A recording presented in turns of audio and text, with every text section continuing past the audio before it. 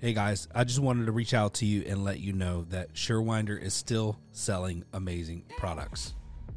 Some of you guys have been dragging your feet for whatever reason. If your shoulder hurts, do not waste time. Pull the trigger. I just bought 4 or 5 of them, and we had 2 guys out. You know how much it cost me to pay for 2 guys being out with bad shoulders? We just pulled the trigger and we said, listen, everybody's going to have one on a truck. It's mandatory. You got to use it. Don't hesitate. Don't wait till your guys go down. It's going to cost you more. Buy a Surewinder. What's up, y'all? This is Ryan with Torch and Talk Podcast. Tamara is on her game today. Just want to say, we just got through talking about how she wakes up and throws her hair up and looks majestic every day. And she was bummed because it wasn't recorded. So there you go. All right. Thank you for that. Recorded. Tamara, what have you been up to? Man, I've been kicking butt lately. Yeah. Listen, Tamara and I got a divorce. We did not. I'm just kidding. No, but Tamara is been promoted. Is that a demotion or is it a promotion? I mean, I have no idea. So Tamara is, for a while, I've kind of felt guilty for like introducing her as like my assistant because she's so much more. She's like life support. She's like, I don't know. She's Therapist. a godsend. Therapist. Yeah. We all need those. I can call and complain. Yeah. I mean, it's great, right?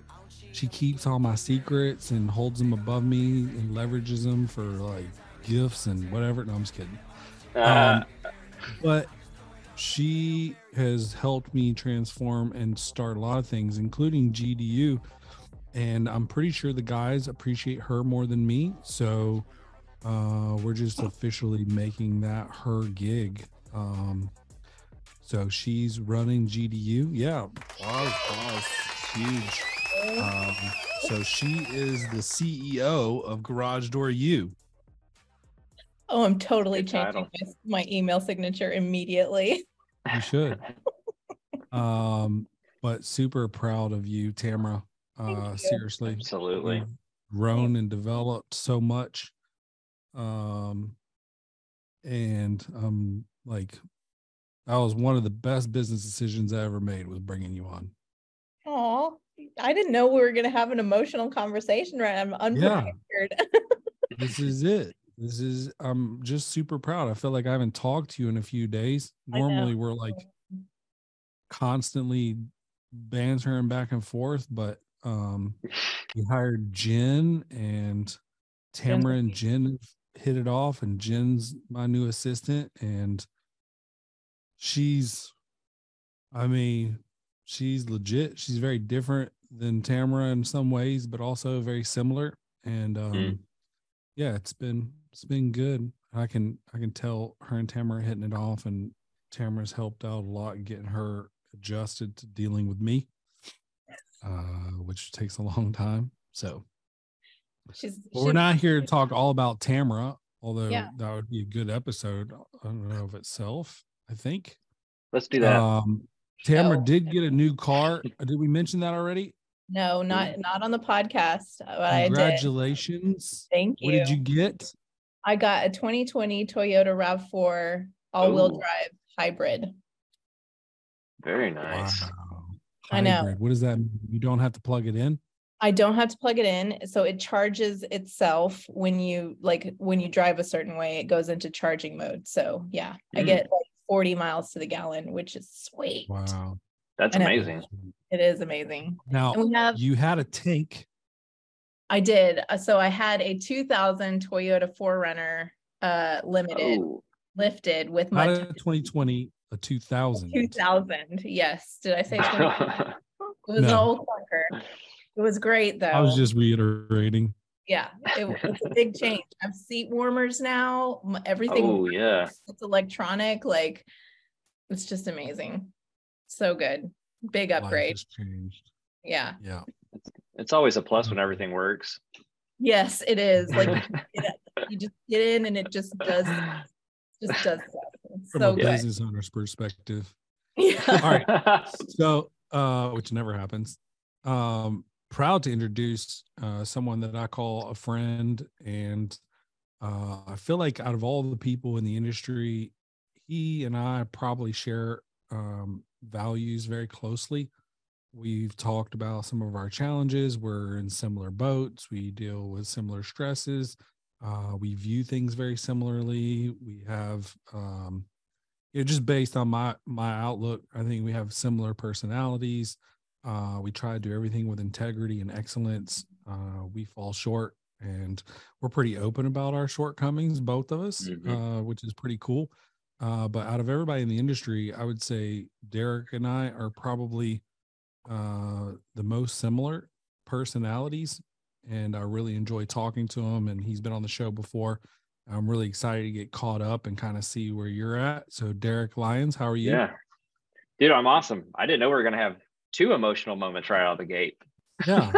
Hey, dude, I'm just in the mood. I told you guys I was going to dim the lights and get in the mood and lower I feel like we all voice. needed this. Like we're all like, we need some encouragement today. And look, here therapy. We all do need encouragement. That's right. Thursday therapy. I love it. I like it. This is rolling out on Tuesday, but we're recording on Thursday. So Thursday therapy.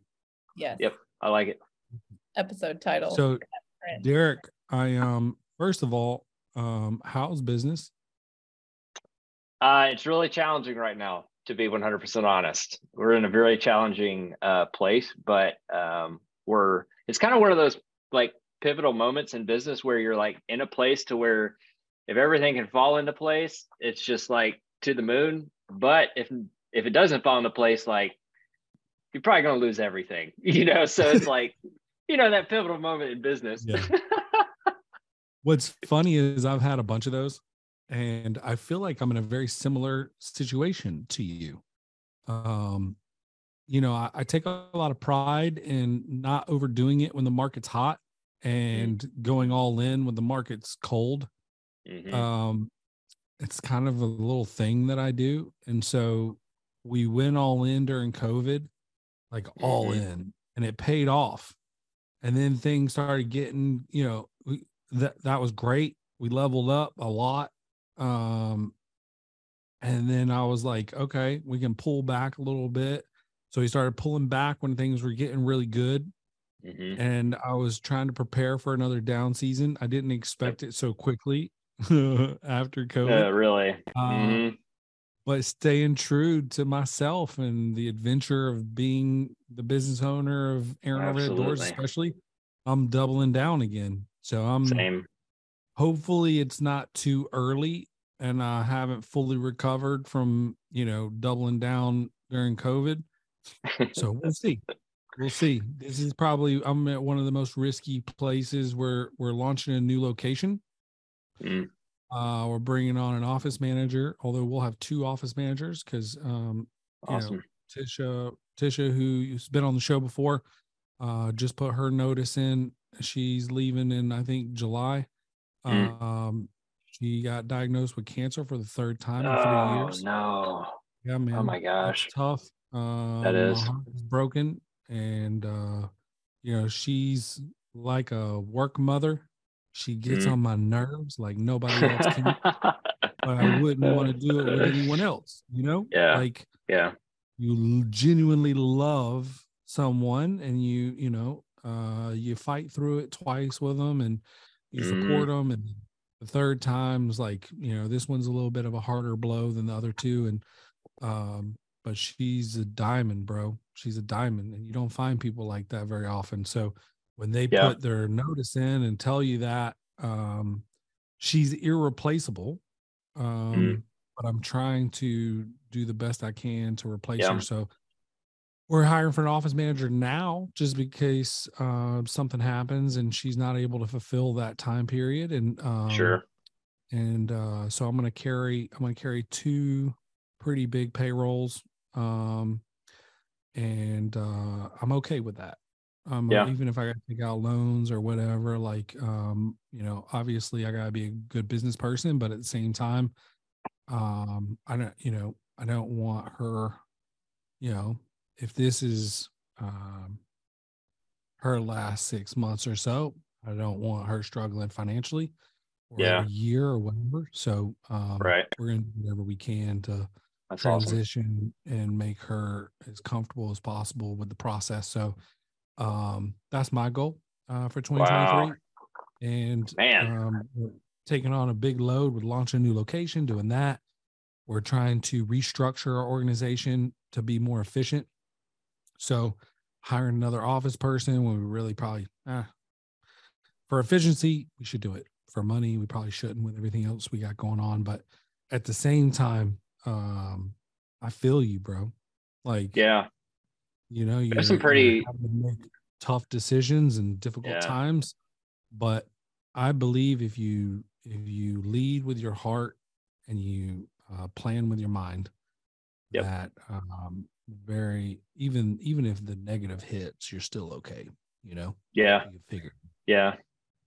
I think we're pretty similar because like we're kind of doubling down now too. And when I say doubling down, like I'm actually literally right after this podcast doing a wire transfer for a loan to try to pay off a bunch of stuff and pay everything to keep us running.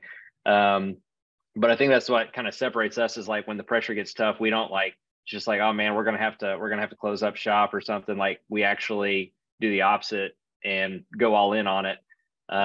And so that's kind of what we're doing right now. And then what's even crazier is last week we had to lay off one of our longest standing employees to try to free up some payroll. And it was kind of the same situation. She was like, she's been with me for 5 years.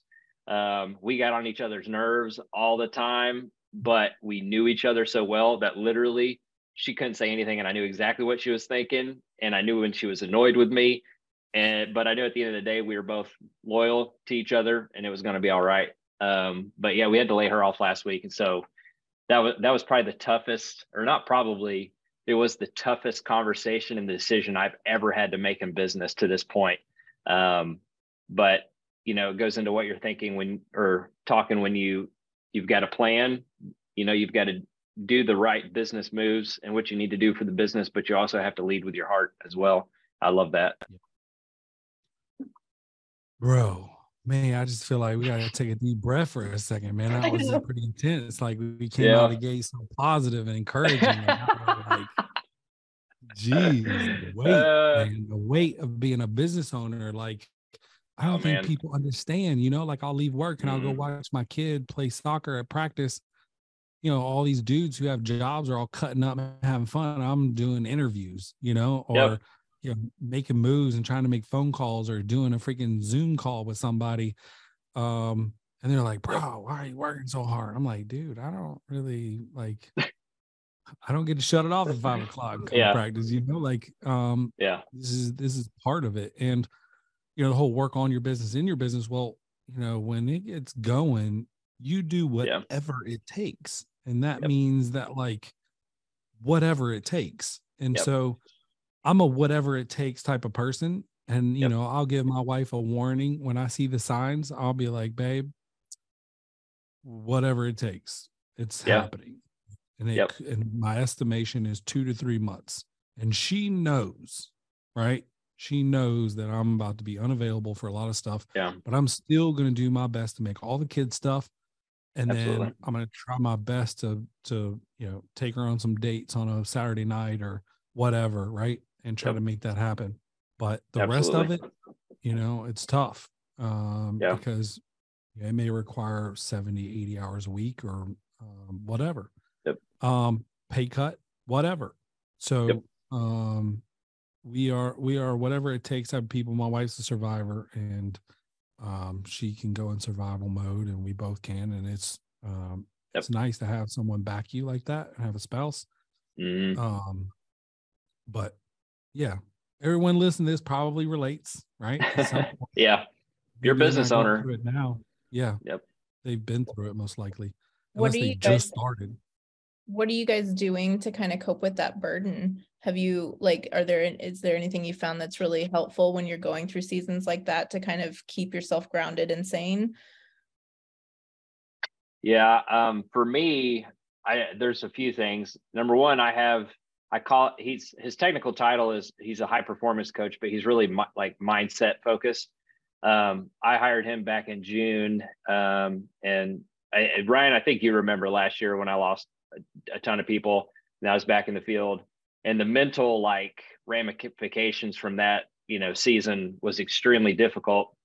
And so I hired him to kind of help me reset my mind, which he's been absolutely phenomenal. But I still meet with him twice a month now. But if you came to me and said, "Hey, Derek, you've got to quit every coaching, avenue you've got. I mean, slim down your finances," I would keep him at all costs. I mean, he's like a lifesaver when it comes to like my mindset. So that's probably the biggest thing. But another thing is working out. A lot of people are like, "Man, you're awesome. Like getting out there and getting it and working out and working on your," and I'm like, "No, I do it because I have to. Like, I really do." Last night got done with the day really late. I was supposed to volunteer at the church, and I ended up, after working all day, I just needed a reset. So I went and worked out for a couple hours, and then I think I had showed up and there was only like 20 minutes left, but that's, I prioritize that because I know I need it. I know it's going to reset me. But then also like my wife is, amazing. Like Ryan was just talking about his wife, like, what would we do without our wives? Because she's kind of a reset for me too. Spin in circles, literally. Yeah. Spin in circles. Like we definitely wouldn't be as successful as we are, even though, maybe we're not as successful as we want to be, but it's amazing how we can be in the dumps and our wife can come over and like pat us on the back and be like, "I believe in you." And all of a sudden you're like, Superman, you rip your shirt off. Oh, 100%. Yeah. It's crazy. And she slaps me from time to time when I get crazy, or, I'm being a big baby, she'll slap me and she'll be like, we do. Oh, yeah. Yeah. And then, lastly for me is, the faith aspect. Like, I don't know what I'd do without my times, in the Bible and in the Word in the morning. And, sometimes it's just like an all out cry fest of like, I just want to quit everything. God, I need you, but those are probably like the biggest things for me and how I kind of try to stay. And even then, even with all that, I still feel like I'm, swerving all over the road half the time, but yeah. Isn't entrepreneurship like the most humbling thing you could ever do? Yeah, absolutely. Like no matter how good of a business person you are, it always finds a way to kick you in the teeth and like show you you're not truly in control. Oh yeah. It's like the day you're like, "Yeah, man, all right, I got this." Like, yeah, we're moving. Things are running like really smooth. Yeah. And then the bottom drops out. Yeah. Yeah, you're like, throwing the money, and then the next day, I'll help. Hey, look at all this cash, we've made it. We're gonna buy this and this, and then it's like you go buy something, you regret it instantly because something just happened. I'm glad it's not just me. It is not just you. So yeah, that's a lot. Yep. Anyway, bro. So I saw that you were actually closing a location down. Yep. Yeah, we closed up our Kimberling City. Yeah. When we lost everyone last year, we still weren't able, even when we lost everyone last year, we didn't have enough resources to dedicate locally. And so we couldn't even we couldn't keep up with local demand. And so what was happening is we're sending people out to where our second location is to service and repair and do all that. But it was just taking up so much time to do that. And so it financially and resources and everything, it just made sense to close it down and focus our resources on building, local backup. So yeah, we closed it down at the beginning of the year, or beginning of last year, I should say. Well, sorry, I say that. No, it was really probably around, probably in the summer. So yeah, that stunk because it was actually like when we had the resources, it was super profitable. It was a great area, great location. But there was just, it did not make financial or resource sense for us. So yeah, that really stunk. That was one of those hits to the chest.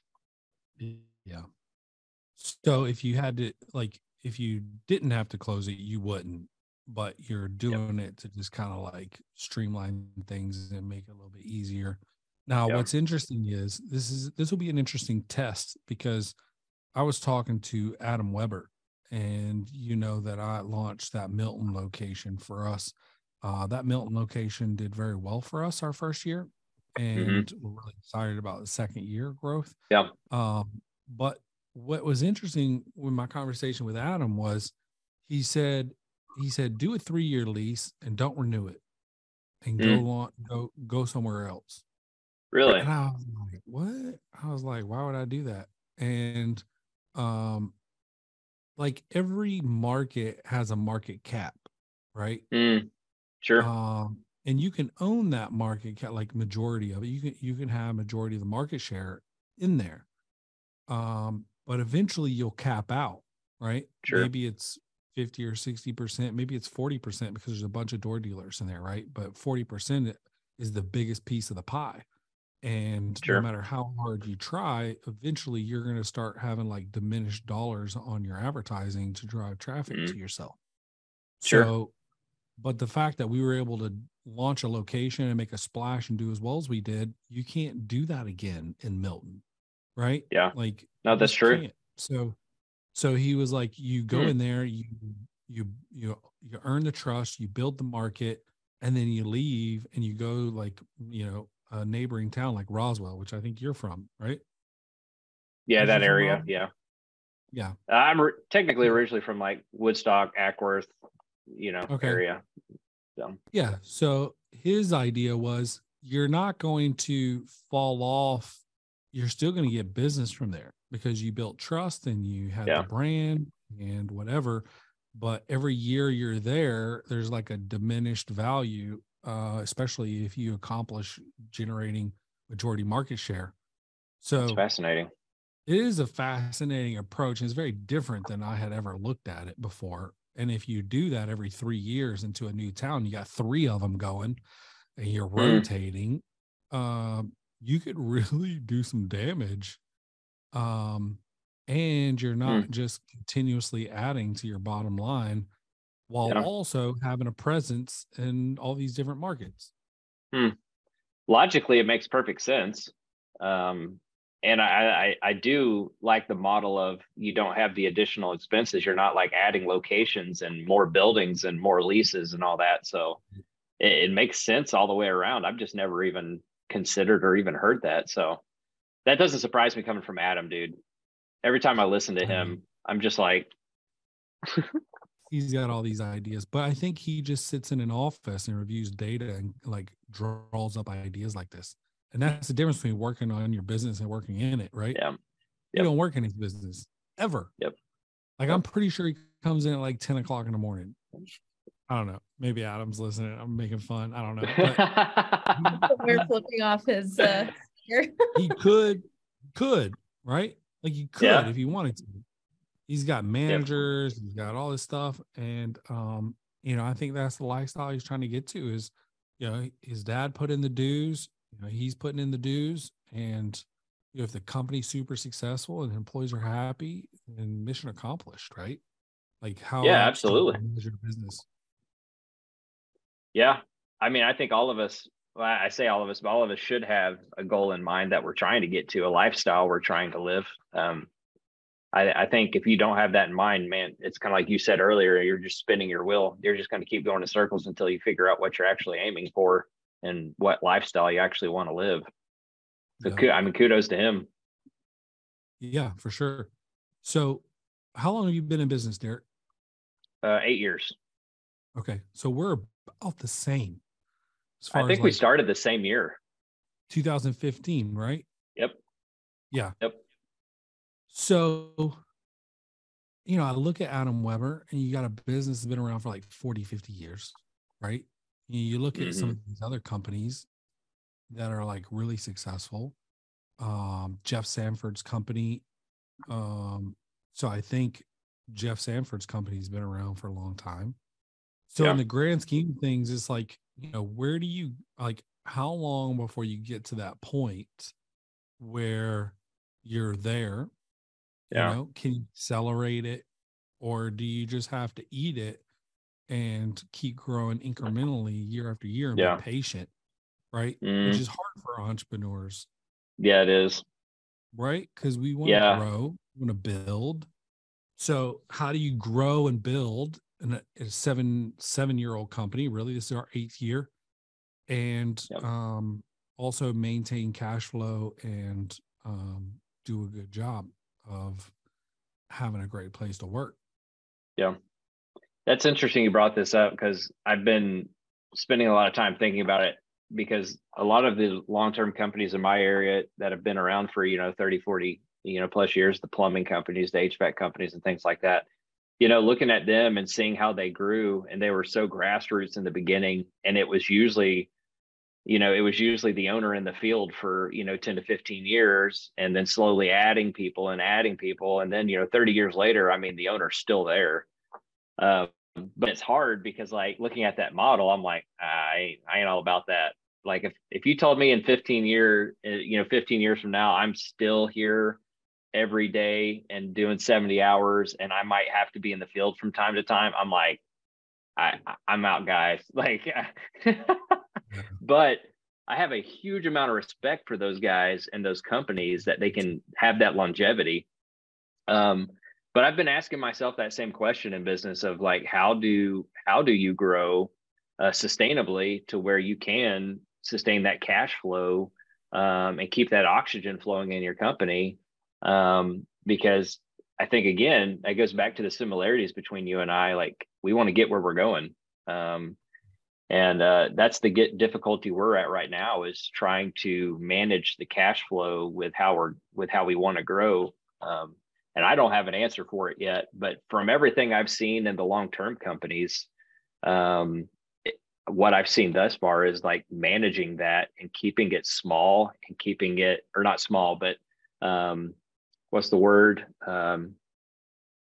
Maybe keeping it more basic, might be the word, for the first, 15 or so years. And then they just, slowly build from there. But I definitely don't have the answer, and I'm still trying to figure it out each and every day. But I think it's a great change too, though. So let's talk about this for a second, because here, I think that would work. That 10, 15 years of grinding it out and all that, like, that would work. Yep. However, guess what's shifting in our industry right now? Big time. You're having labor. There's a lot of people doing roll-up strategies, private equity firms. You got A1. So if you have a mentality that I'm going to grind it out for 10 or 15 years, sure. And then one of those companies come in and drop millions of dollars in branding and advertising, that just depleted your efforts. Yep. Right. But then how do you compete 100%. with them on a money standpoint? You have to have some urgency of growth, right?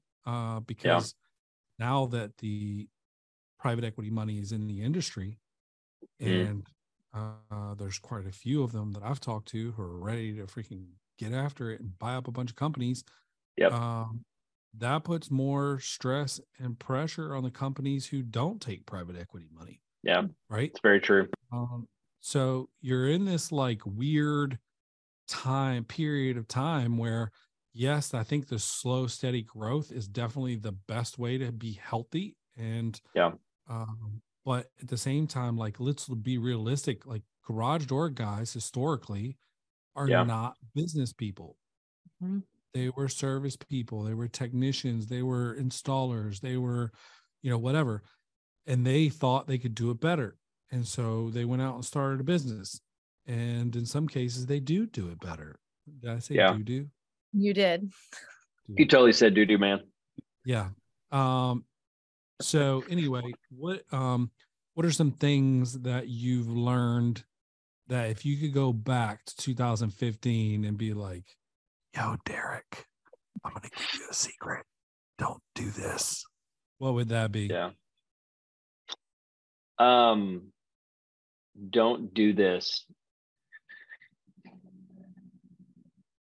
Honestly, I think the biggest thing would have been opposite of that, of what to do, because I was the tech turned owner, you know, I was the tech that worked for other companies for, you know, and then started my own company. And so I was the total tailgater. I was the guy on Craigslist, you know, when I first started out doing springs for $100 and undercutting everybody here locally. Cause I just thought that's what you did, you know?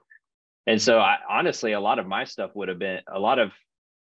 advice to myself would have been, hey, you know, don't come out of the gate charging the cheapest price, like charge what you need to provide for your family. Cause I did the opposite. I just undercut everybody. I didn't make any money for the first, probably, I don't know, 3 or 4 years. I probably didn't pay myself more than 30,000-40,000 for the first 3 or 4 years of the company. I mean, it was ridiculous. And so I would be looking back My at wife myself would and be not like, have allowed that. yeah. I love her dearly, but that's part of my motivation too. She likes fine things, and that's okay. Deserves them. She deserves them. But, she's married to me, bro. Yeah.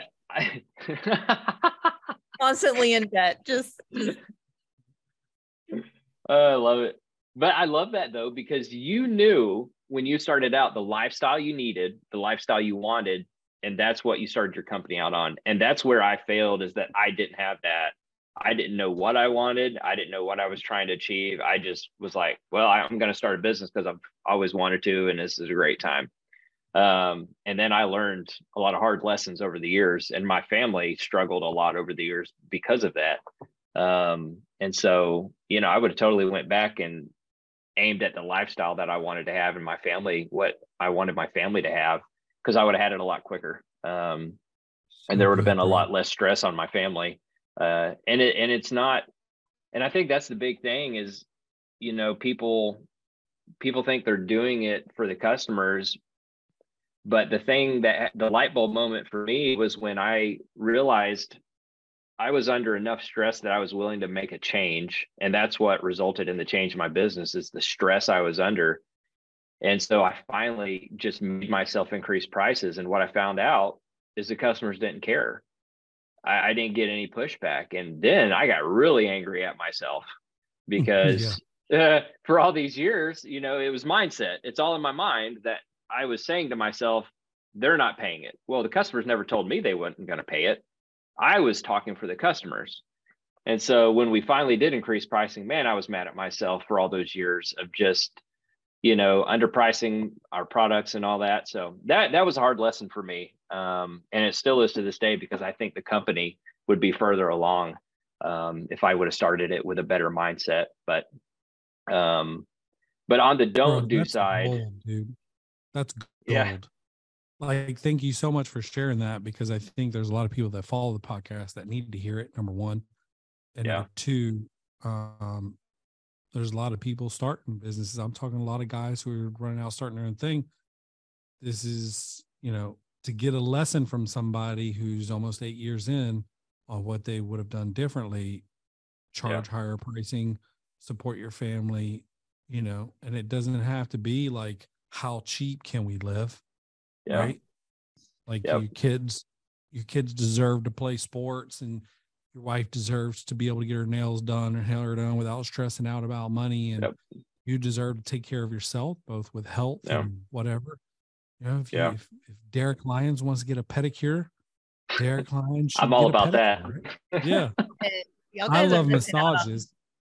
Yeah. I spoil myself a little bit. I do a massage every month, hour and a half. Me too. Tissue, full body, bro.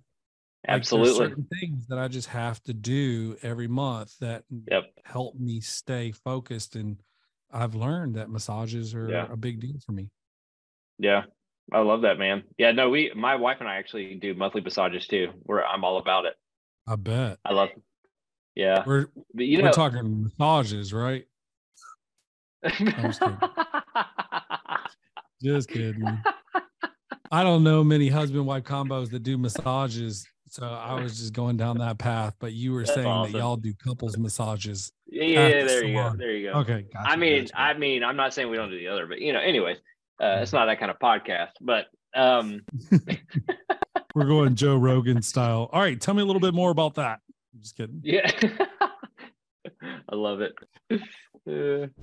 Consistency in everything.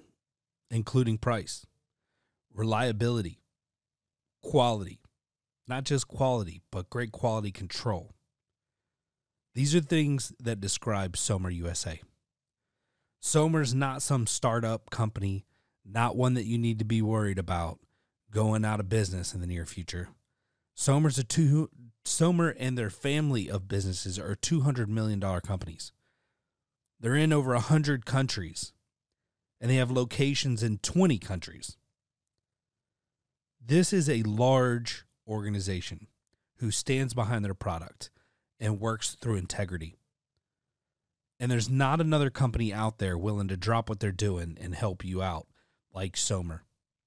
These guys are awesome. Not only have they been loyal to the Torch and Talk podcast, they've been loyal to the technicians and the owners of the companies who install their product. In my opinion, if you're not at least offering Somer as an additional option, you're cheating yourself. Listen, first-time dealers, I've got a special for you. If you buy 10 or more Somers between now and the end of the season 6, while supplies last, we will offer you free shipping. You have no more excuses. The prices are great. The product is amazing. Go check out Somer USA and order 10 for free shipping. All right. So you wouldn't come in so cheap. Did I hear that correct? Yeah, and you for sure. Based on the lifestyle that you want. Yeah. Well, and here's the deal. Like if you're just coming out of the gate and you're just charging $3,000 just because you can, I don't know. I don't know if I agree with that. But what my message is, go through the work of figuring out the lifestyle you want to live, your family wants to live, what it's going to take to support that lifestyle, and reverse engineer your business and what you need to make on that. To have no plan is stupid as well. So you can be the highest priced company out there making billions of dollars, but if you have no plan for it, I mean, I think that's just as stupid as the other. But it's just the plan part. Like, plan for it, have a plan in place to what you want in life. And it goes back to mindset. And I think that was, and it still is, probably 90% of business is mindset, and having the right mindset. And most of us live on autopilot every single day. We're just making decision after decision on autopilot, not even realizing why we're making the decisions. Or not making decisions. Yeah, absolutely. Oh, that was me too for a long time. So we've become numb, and we're afraid that we're going to make the wrong decision, so we don't make any, which is worse than making the wrong decision in some cases. Yep. Absolutely. No decision is a decision. And if you're trying to grow, that's the thing that's going to stifle you the most. Yep. Yeah, I'm an Enneagram 9. So I'm like the peacekeeper, but I also hate conflict. Now, obviously, 8 years in business, I've really learned how to do better on conflict. But what I will do is, if it's a really tough decision, I'll think about it. Well, then I'll think about it, but I won't come up with a resolution. And so I'm telling myself, oh, I'll think about it later. Well, what happens later? It's the same cycle, and it just keeps repeating itself, and it's inaction. I'm not doing anything. So now if I find myself thinking a thought, I will make myself stop and say, what's my action? What am I doing with this thought? And I will make myself perform an action and based on it. Otherwise, I just get stuck in that cycle of, oh, I'll think about it. And it's what it is it's fear. And so I have an emotions wheel here. Yeah, I just got exposed to that. That's brand new for me. Yeah, oh, it's life-changing, man. But 90% of like my emotions come from fear, is what I've learned the past few months. And when I'm not making a decision, 9 times out of 10, it's because I'm living in that fear. I'm afraid of what's going to happen if I make this choice. But the problem is not making the choice is making it worse. So, right. So I'm the opposite. I thrive in fear, and I jump into it. Right. So like it's a problem though. Like it's equal a problem as you have. right? So if as a kid, if the biggest guy in the building came up to me and I was afraid to fight him, I would just punch him as quick as humanly possible. Because that was how when you have fight or flight, I am your prototypical fighter, 100%, Gotcha. right?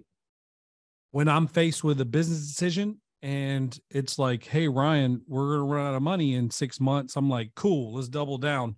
Let's ramp up SEO. Let's do some more AdWords. I'm going to go knock on doors. Like, Yep. and they're like, dude, you're about to spend more money. I'm like, yes, go. And, Yep. so I'm all in. Like when I see fear, a lot of times I don't even pause. I just jump. And a lot of times it's a negative, because if I would just wait a little bit, process maturely, Gotcha. and then be like, okay, I want to do this. Is that really wise? But I can modify that to maybe not be as aggressive and still have a better outcome. Where I can, so we're similar, but we're the opposite on how we deal with fear. I jump and you pull back. Yeah. Which is, neither one is right or wrong at different points of time, but both, if not treated properly, can be damaging, right? We're works in progress. We had that conversation in GDU recently, if you recall, about you were telling them about removing emotion from the decision-making process and just kind of chewing on it for a second, but then actually making a decision after thinking about it logically. So I think that, That's good. Yeah. And I would say I'm good at that, like 25% of the time. The other times I'm allowing fear to drive my decision of just head first diving in. Right. And so I'm trying to get better at that too, and not allow that emotion to trigger those decisions. And so like, prime example of like dumbing this down, you go to like timeshare, right? Those people are like the best closers in the world. I don't know where they find them. And they're like, hey, you can stay for $350 for 4 nights, but you have to attend this like 4-hour class, right? And then afterwards, they're like, okay, you have to come sit over here with me, and hey, and they pitch you this idea, and then you're like, no, we're not interested. You try to get up and walk away, and they're like, but we just gave you this vacation for $350, and like then they start injecting fear that you're going to lose out on this opportunity and blah blah blah. Mm-hmm. And so anytime someone applies a timetable to something, now that's a trigger for me to pull back. So I'm like, I'm not interested. And they'll be like, why aren't you interested? Because you're trying to force a decision based on fear of loss, and I don't operate that way. And I used to. So back in the day, I'd be like, what do you mean I'm going to lose it? All right, here, like, so now I'm completely different. And then when I can recognize it, I can pull back. But when I don't recognize it or I act too quickly is when I usually do the most amount of damage. What I love about that, though, is you did the work of finding out, hey, this is a problem, and you allowed yourself to realize it was a problem, and you allowed yourself to work on it. Because most people, that's the problem, is they never realize it, and it's just cycle after cycle after cycle after cycle. As a business owner, you got to get better. Yep. I'll tell you something that we're doing right now that I really think is powerful here at such and such and over at Aaron Overhead Doors. We're creating projects and KPIs. Okay. So everyone has KPIs, and their job is to track those KPIs and report them to me on a monthly basis. And they're simple. It's not like anything crazy, but it's kind of like I drew up the KPIs not for me, but for them. The KPIs are designed to have them focus on what I want them to focus on, not to like measure as much of like how good they're doing or bad they're doing. I think everybody here does a good job. I just want them to do what they're doing with a purpose and be able to see the results that come from it. So that's why we created KPIs. That's good. So everybody now has 2 or 3 KPIs that they track, that they know Now, when I sit down with my one-on-ones, I can be like, hey, I'm looking over your KPIs. They look good. What have you learned from them? You know, how have you improved from them? Do you think it's possible that we could get from 42% to 43%? And how would you do that? 1% better between now and the next time we meet, right? And you can have like practical conversation about measurable results, even if they are not directly related to results, but directly related to productivity or measuring the success of something. And then we're also taking, I'm making a big deal for education. Each one of our employees have to have a project every quarter. And that project is, how do you get better at your job and the tools that you use on a daily basis? And so quarter one is, here is all the software that we use, and we divide it up. I'm like, Tamara, you're going to do Trainual. You're going to do this one. You're going to do this one. You're going to do ServiceTitan. You're going to do this. You're going to do that. And at the end of the quarter, you're all going to present to everyone what you learned. How do we use this technology? Where are we not using it that we should be? How are we using it incorrectly? And like integrations, automation that we might be able to utilize. And then those presentations, everyone's going to learn it. So everybody's going to sit there and be like, wow, that's really good. And that's cool. And they even came up with the idea of like grading the presentation, like having like a, you know, hey, how did we do? You know, and everybody kind of grade each person on their performance of how detailed it was, and you're talking 30, 45-minute presentation for each person. Yeah. That's it. Awesome. And so, but they become an expert at that.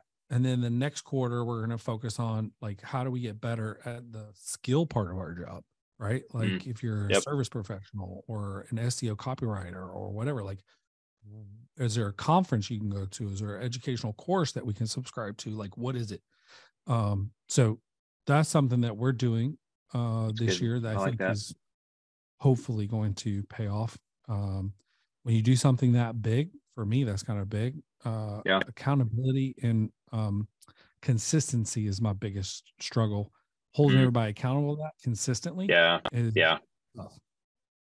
I think it's tough for most businesses. I mean, that, you know, there's so many things coming at you each and every day. It's really hard to focus on one thing for a quarter. I totally get that, but I love that idea though, because that's engaging for your staff, because they're focusing on something. And for me, when I focus on something, I get engaged. That's how I know when I get into a mode of I want to sell the business and I don't want to be a part of the business anymore, 9 times out of 10 is because I'm not engaged in it. And I've kind of taken a back seat to it. And I just, you know, I'm just like, whatever. But as soon as I get back into it and get into it, all of a sudden I'm engaged again.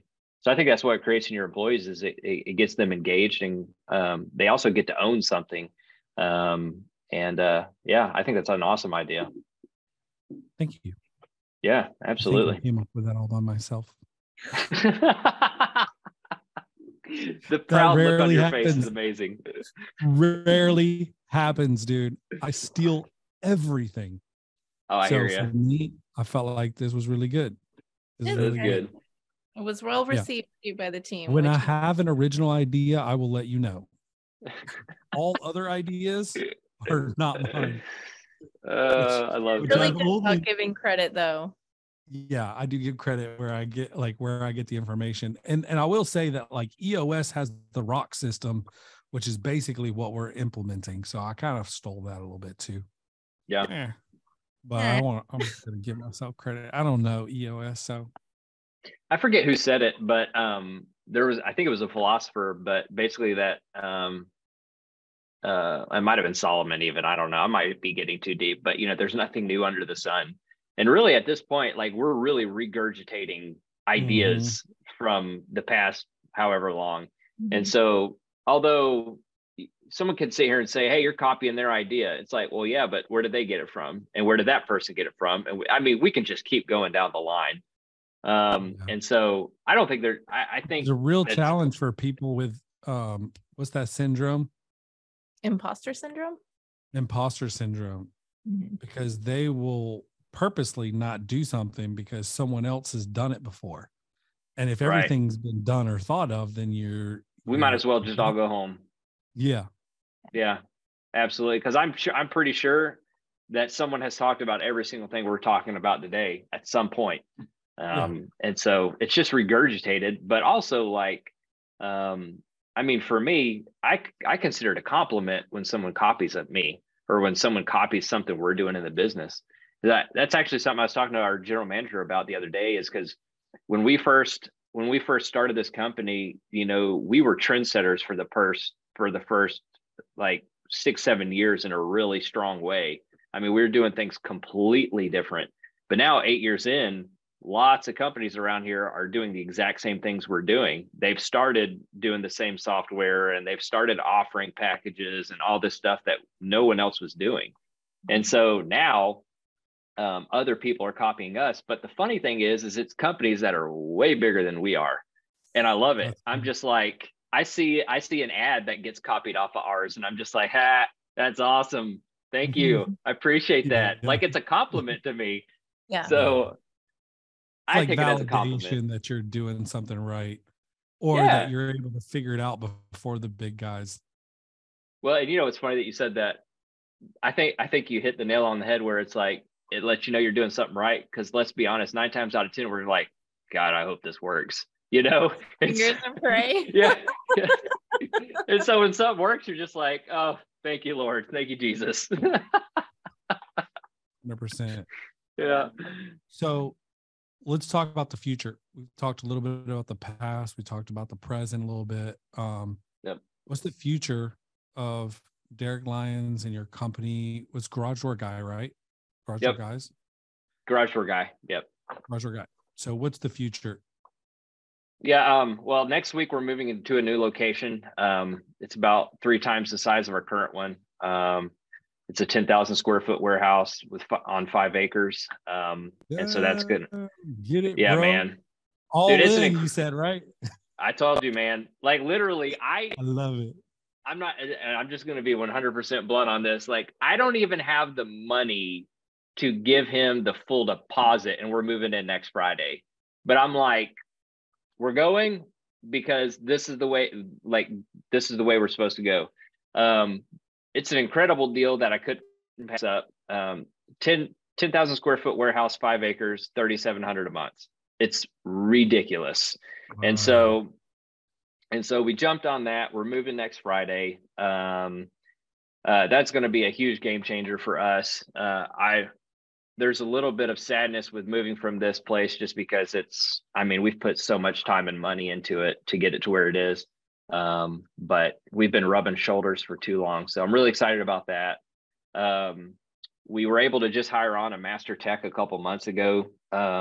Great guy. He's got 15 years experience. He did industrial doors out of, it was a huge win for us. He worked for a couple industrial door companies out of Oregon. And he's been an incredible addition to our team. We're really happy to have him. And so he's kind of elevating our game and helping us provide some additional training. Because that's one thing we did not do well, was training. And so, I honestly am embarrassed when I look back and the things that I would ask people to do, and just like, hey man, you just got to figure it out. Like, I'm a little embarrassed by that. So we're working on training, working on getting that to a better place. We've been talking with Mount Onsite this past couple weeks and month. So we're going to start sending some guys out there, which I'm pretty stoked about. Love him. Yeah, they've been just talking out, bro. them. You better hurry up. Yeah, that's what they said. I just booked for March because his February class filled up like super fast for residents. I love to hear that too. Yeah. Yeah. The hunger for education in our industry is 10 times what it was just 2 years ago. Mm-hmm. You know, and that's the thing, is that we're in our industry is a completely different landscape than it was 8 years ago. Completely different landscape. And a lot of that is because of like you and the Torch and Talk podcast and the education that you guys have been doing out of it. But like, people are catching on. People are starting to say, hey, there's another way. I don't just have to continue doing it the way everyone else has done it. And it's awesome, but it's also in a way kind of pushing me, because it's like, man, we got to constantly be moving and grooving and trying to find ways to differentiate and to keep this, keep the business in the industry moving forward. Mm-hmm. But for right now, that's the biggest things. Honestly, we're trying to figure out cash flow, all that kind of stuff, ticket averages, all that. We're working on that.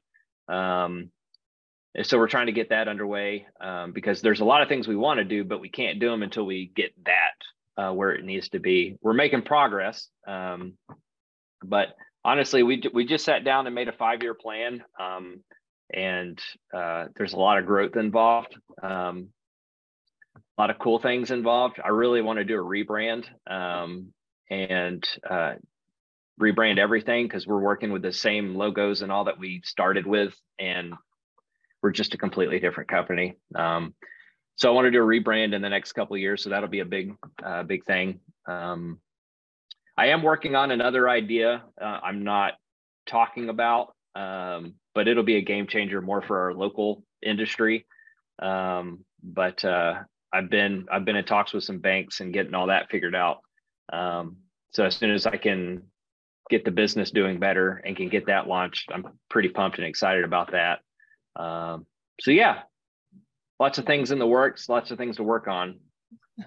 You know what I love about you, Derek, is that you admitted earlier that you guys were going through a really tough season, but your eyes are set 5 years out still. 100%. And you're looking at acquiring a location that's going to open up operations and make you more efficient and be able to house inventory a little bit better, receive shipments better, probably.